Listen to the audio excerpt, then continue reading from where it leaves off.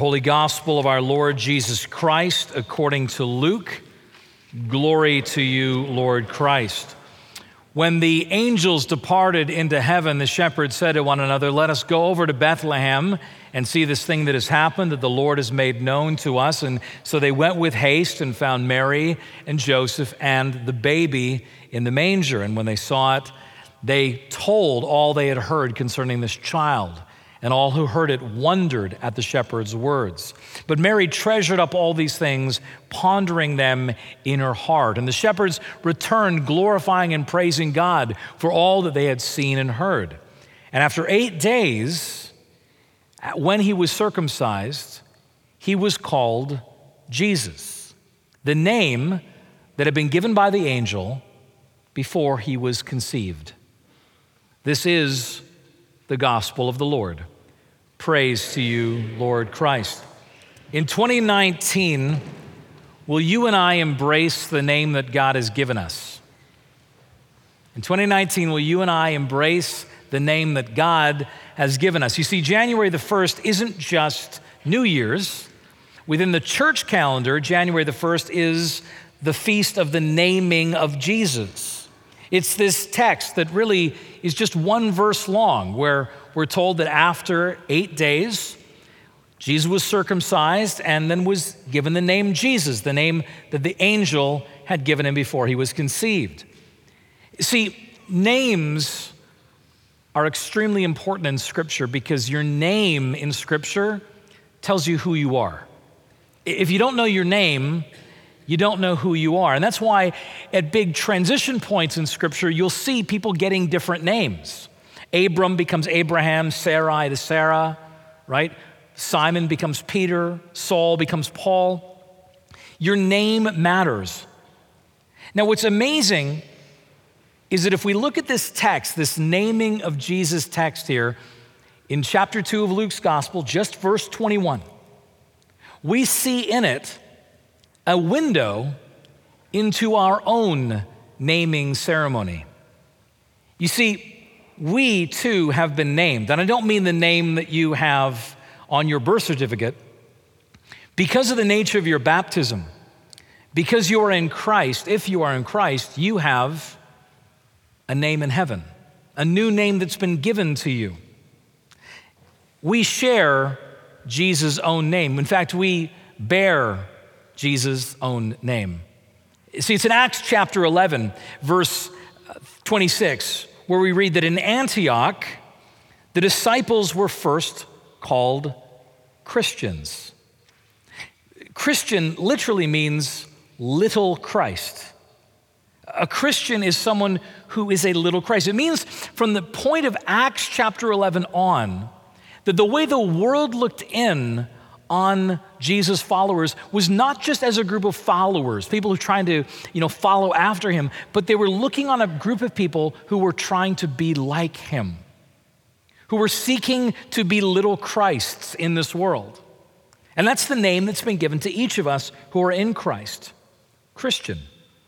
The problem is we have a terrible tendency to forget our name. We have a terrible tendency to forget who we are. One of my favorite movies when I was growing up as a kid was the Muppets Take Manhattan, right? There's Kermit the Frog. You know Kermit the Frog? Hi-ho, Kermit the Frog here. That's the only impersonation I do, and it's that bad. But the point is, Kermit the Frog is this jolly frog trying to make it on Broadway and manages to get himself hit in the head and suffers amnesia, can't remember his name, can't remember who he is. He finds another group of frogs, and he starts ignoring his friends, he starts ignoring his calling, and he becomes an ad executive. But thankfully, at the end of the movie, Miss Piggy karate chops him back to his senses. And he remembers who he is, he remembers his name, and he's able to live back into the calling on his life. Now, we have a terrible tendency to forget our names as Christians, to forget that's what we are, to forget who we are. And maybe this text today, this naming of Jesus text, is meant to be that divine karate chop to remind us. Who are you? What is your name? See, here's what's amazing. As we look at this text, We Christians who suffer amnesia so regularly, we are able to find here a reminder of who we are, a reminder of our own name. See, Jesus' naming here in verse 21 of chapter 2 becomes a window so that we can understand our own naming, so we can understand what it means for God to name us Christian. See, your name,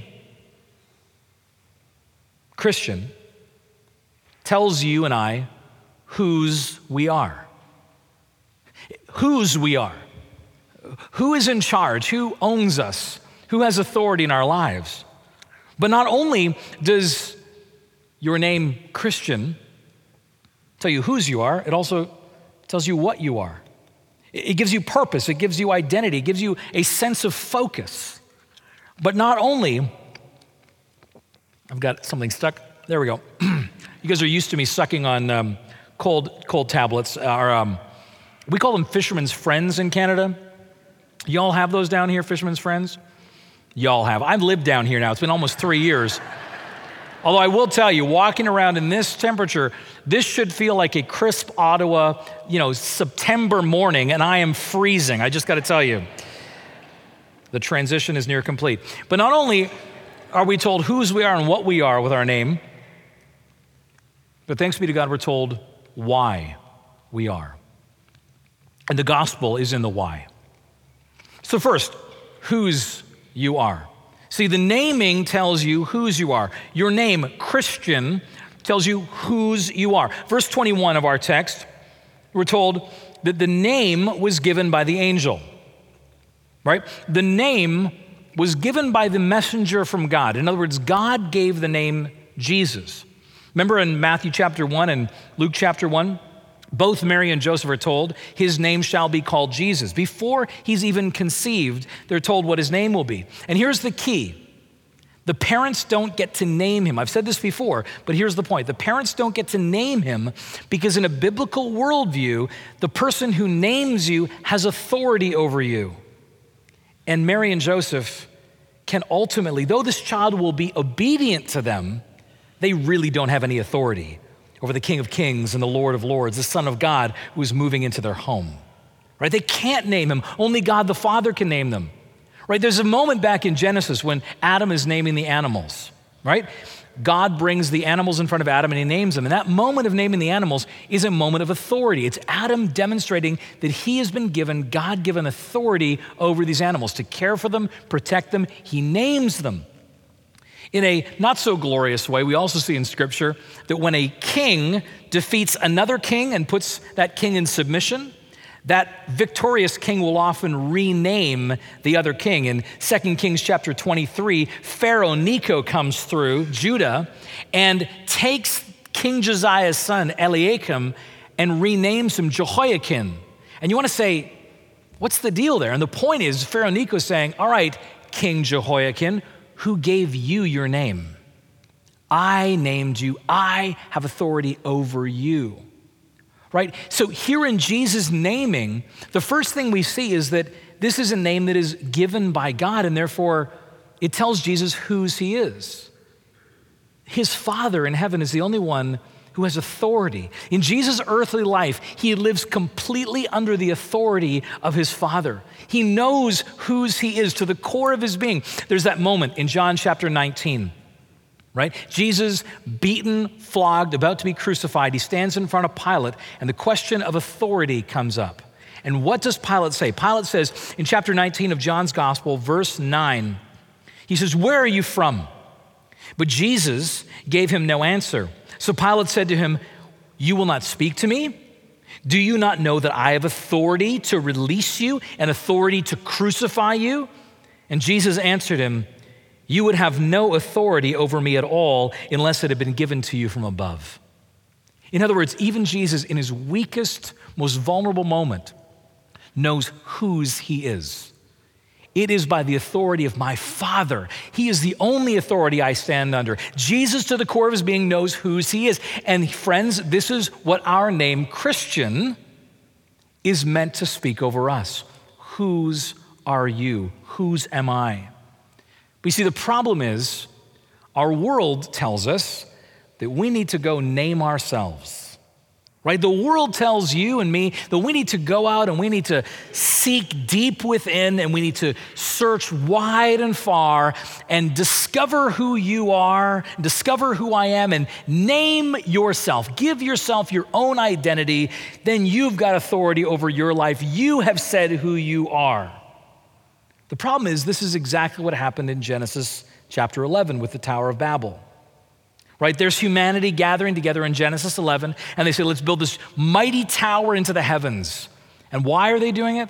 They said, so that we may make a name for ourselves. In other words, we don't need any God over us. We can establish our own authority. We can decide who we are, and we can name ourselves. But the problem is that when we seek to name ourselves, whatever it is that we find that will help identify us, whatever we find that will help name us, whether it's our work, whether it's our relationships, whether it's our security, those things that we get our name by, oh, this will define me, this will be my identity. Whatever of those things helps you find your identity, well, that thing owns you. That thing has authority over you. See, you can't escape it. Wherever you get your name from, that will be who's in authority over your life.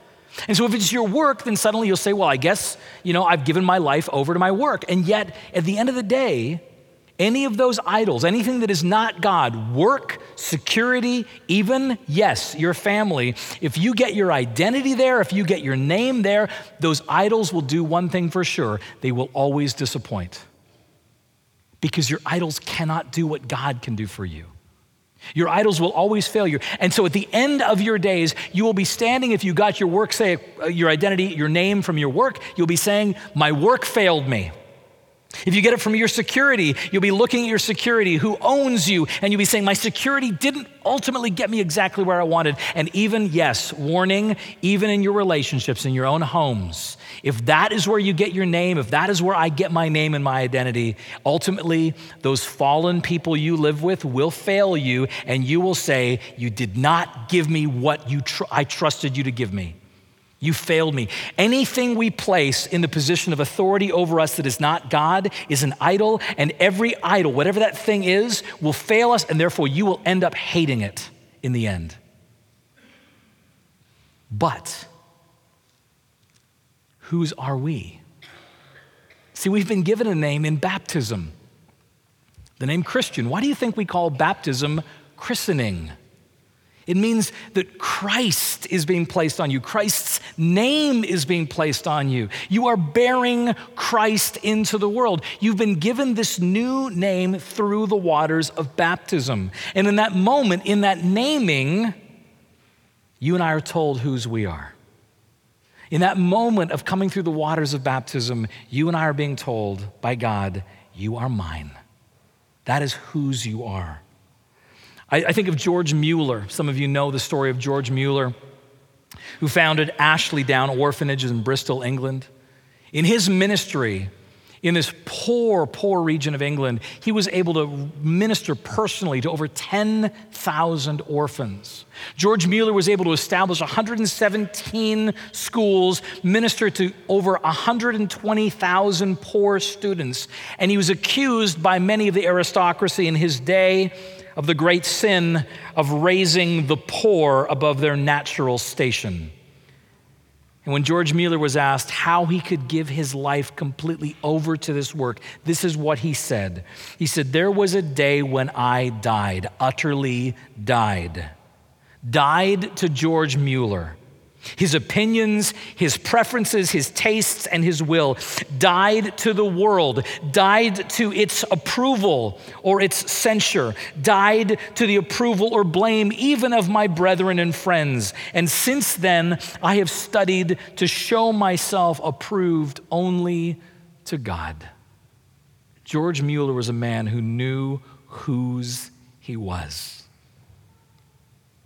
And it's no different from who you and I are in Christ. We know whose we are if we have come through the waters of baptism. Christian.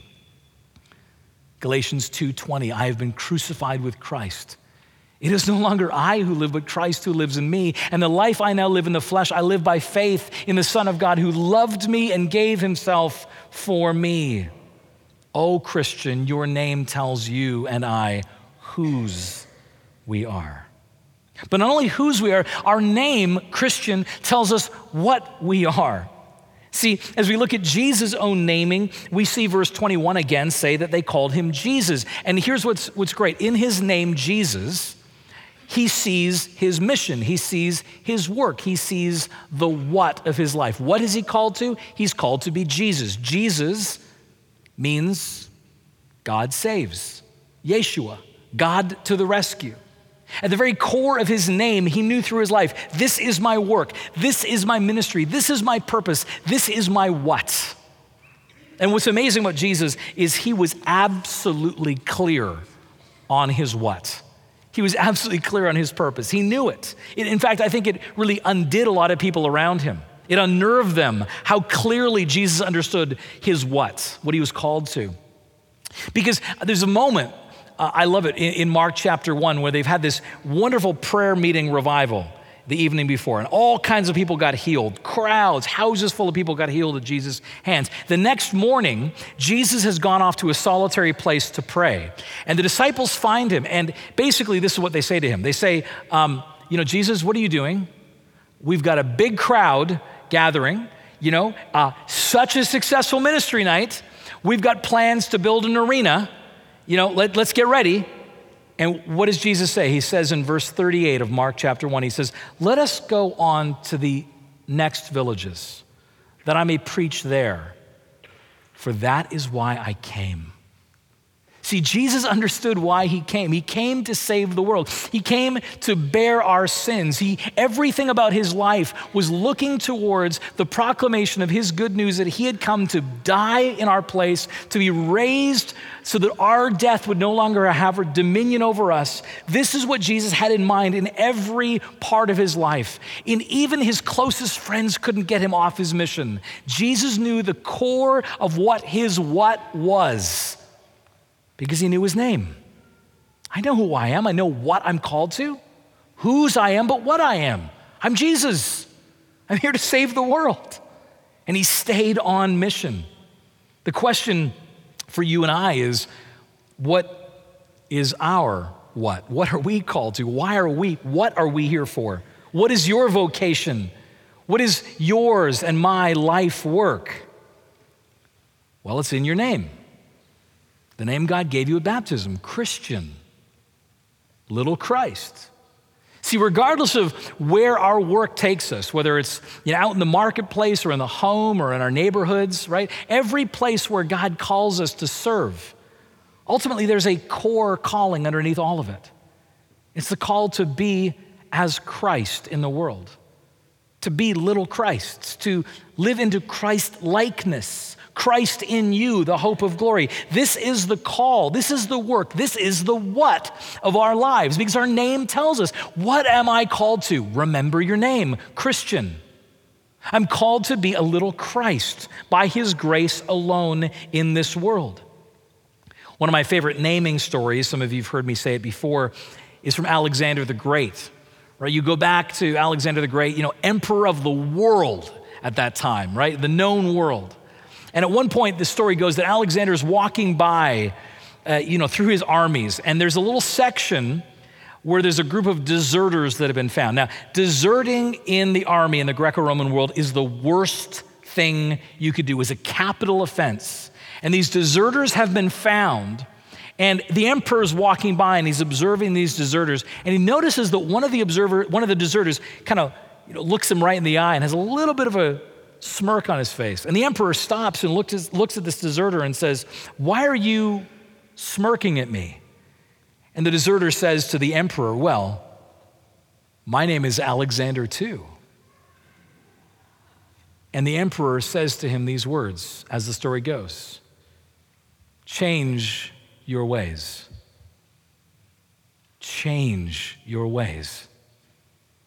Change your ways or change your name. See, if this name, Christian, has been placed on us, One of the things we need to grapple with, and the reason we come to repent and confess our sins every time we gather, is we recognize just how much we've not lived into our name, how much we've forgotten to live as Christ in this world. But here's the good news. God has made us for this. There's this wonderful section in Psalm 139 that says, I praise you, Lord, because I am fearfully and wonderfully made. You knit me together in my mother's womb. In other words, God knew when he made you how to form you and fashion you in a way that you could live according to the name he had given you. The day of Pentecost, the Holy Spirit is poured out on the church so that God's own presence comes and begins living within each of us to enable us to begin living into this calling, this what in our lives, to be Christians, to bear his name in the world. And I'll tell you, there's nothing like seeing a person live into their name as a Christian. There's nothing like it. And we can see examples of this in our world. We had a moment a few months back where our dwarf mouse got loose in the house. So we had a dwarf mouse, got out of the cage, and the problem is the dwarf mouse is very small, big house, no idea where the dwarf mouse is. Monica and Kiralee are looking head top to bottom in the house, cannot find the dwarf mouse. I'm getting worried because I'm thinking, somehow it's gonna breed and get in the walls. Now there's only one dwarf mouse. I've obviously got some biology challenges, but the issue is we're worried about the dwarf mouse. How's it gonna be found? And then finally Monica remembers that we have a mini schnauzer. I say this because schnauzers, some of you may know, are actually bred to hunt rats. Like they're bred for this. And so Monica brings the mini schnauzer upstairs. Now, no harm intended for the dwarf mouse, but we're gonna find it. Brings the mini schnauzer upstairs, and instantly that mini schnauzer's got the scent. He's off in moments. He's got the dwarf mouse cornered. Now, the other dog gets involved. He doesn't quite know what's going on, but he's part of this. And the two dogs have got this dwarf mouse cornered. Monica and Kiralee save the dwarf mouse, get him back in his cage. Everything is safe. What's amazing is seeing a creature live into what it's bred for. That effortless living into what you've been bred for. What have you and I been bred for? Refashioned, reformed, inspired by the Holy Spirit for, to live as Christ in this world. That is what you and I have been formed to be in this world. Now, thanks be to God, the gospel is still coming now as I finish with my why. Because at this point, if we left it here, we could be left rather miserable. Because though we recognize that our name, Christian, tells us whose we are, who's got authority in our lives, and our name, Christian, tells us what we are, called to be little Christs in the world, proclaiming, living out that gospel. The difficulty we face if we don't get to the why is this. Okay, I know whose I am and I know what I am, but I know what an utter failure I am at it. I know that I don't live up to it. Again and again, I fall short of this name. Are you ready for the gospel? Well, here's the gospel. Your name, Christian, tells you not only whose you are or what you are, but tells you why you are. See, in Jesus' own naming, there's this moment here in verse 21 where we're told that his name, Jesus, was given by the angel before he was conceived in the womb. In other words, let's be clear. Before Jesus was even born, the name had been given. Now, it's not a big shock for us to say the eternal Son of God, right? Eternal Son of God had his name, as the rest of Scripture will tell us, from the foundation of the world, before the foundation of the world, right? Eternity means that, right? Has always been thus. That's not a shock to us. Yeah, okay, Jesus' name always existed. God always had a plan. It was always going to happen. But here's what is a shock. Your name was written before the foundation of the world as well. Your name, to be named Christian, to be given that name of Christ, was written for you before the foundation of the world. Long before you were born or your parents were born, God already had planned that he was going to make you and call you and name you Christian. See, in Jeremiah chapter 1, we hear these words. God says, "Before I formed you in the womb, I knew you. And before you were born, I consecrated you. I knew you. Before you were born, I appointed you a prophet to the nations. But even more so, in Ephesians chapter 1, Paul lays out this glorious picture of what God has done for us in calling us from darkness into light. And he says this about the why of our lives. He said, "Blessed be God, the Father of our Lord Jesus Christ, who has blessed us in Christ with every spiritual blessing in the heavenly places, even as he chose us in him before the foundation of the world, that we should be holy and blameless before him. In love, he predestined us for adoption as sons and daughters through Jesus Christ our Lord." The why of your name. Why me? Okay, understand that my name means I know whose I am and what I am, but why me? It's not because God looked down and said, well, here's one that's mostly well put together. I'll name them that and they can kind of grow into it. It's not because God looked down and said, oh, I favor this one over here. They just look pretty good. It's not because we rose to some sort of moral accomplishment or because we are so wonderful. No, the Lord came to each of us as we are. The why is because in love he chose us.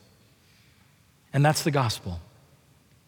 Nothing you could do, nothing I could do could earn this name. Why would he put his name on me? Because he chose you in love. He made the decision in love before the foundation of the world to choose you, to put his son's name on you. It wasn't an accident, you didn't earn it, and you can't lose it. That name has been on you from the foundation of the world, Christian. I saw this probably the most personally about a year ago. It was early 2018. I was at my annual retreat in Murfield, England. I go to a monastery there, and I was sitting in a little prayer garden, multiple prayer gardens, little prayer garden, and I have affectionately, privately named that prayer garden the entrance to Narnia. Because I'm pretty sure if there is a real entrance to Narnia, that's the prayer garden. And I was sitting there and that morning just praying to the Lord. And the thing that kept coming back to me again and again as I prayed, as I looked, it was a year ago, so I looked over what had been a year and a half, being brought to Christ Church, coming into this context, serving in this environment, 40 years old, largest Anglican church in North America, rector. And I sat there absolutely humbled and at the end of myself. And you know the question I kept saying to myself? Well, I wasn't to myself, I was saying it to God. Why me? Why me? Like, honestly, why me? You know me, why me? And after several hours of asking that question there at the entrance to Narnia, I heard a word of scripture almost as clearly as an audible voice next to me. And this was the answer to my why me. And this is the answer to your why me. Why would God put his name on you? Because you are my chosen instrument. You are my chosen instrument. I was at the end of myself. But this is what he speaks over you as well. Why? You are my chosen instrument. Those words, come from Acts chapter 9 at the conversion of St. Paul. It's where Ananias is being told to go pray for him. And Ananias is like, Lord, do you know who this guy is? Do you know who this guy is? There's no way you could possibly pour your blessing into his life. There's no way you could call him to this. And what does the Lord say to Ananias? He says, go, he is my chosen instrument. This is the gospel. This is the why. It means that you and I can look on our failures as Christians, and yet the answer to why stays the same. Chosen in love. You can look at your monumental failures and those times that you've put your Christianity under a bushel, and the answer to the why is still the same. Chosen in love. This is grace. This is the gospel. This is what your name means. In 2019, will you and I embrace the name that God has given us? The name given to each of us in our baptism, Christian, little Christ. The naming of Jesus is this window into our own naming. Now, the world will say to you, name yourself. The world will say that you need to find a different vocation and focus for your life. And the world will never speak a word of grace over you. It will all be about merits. And so my admonition to you and to me for 2019 as your rector is in 2019, come to church each week and let word and sacrament tell you your name. In the name of the Father, and of the Son, and of the Holy Spirit. Amen.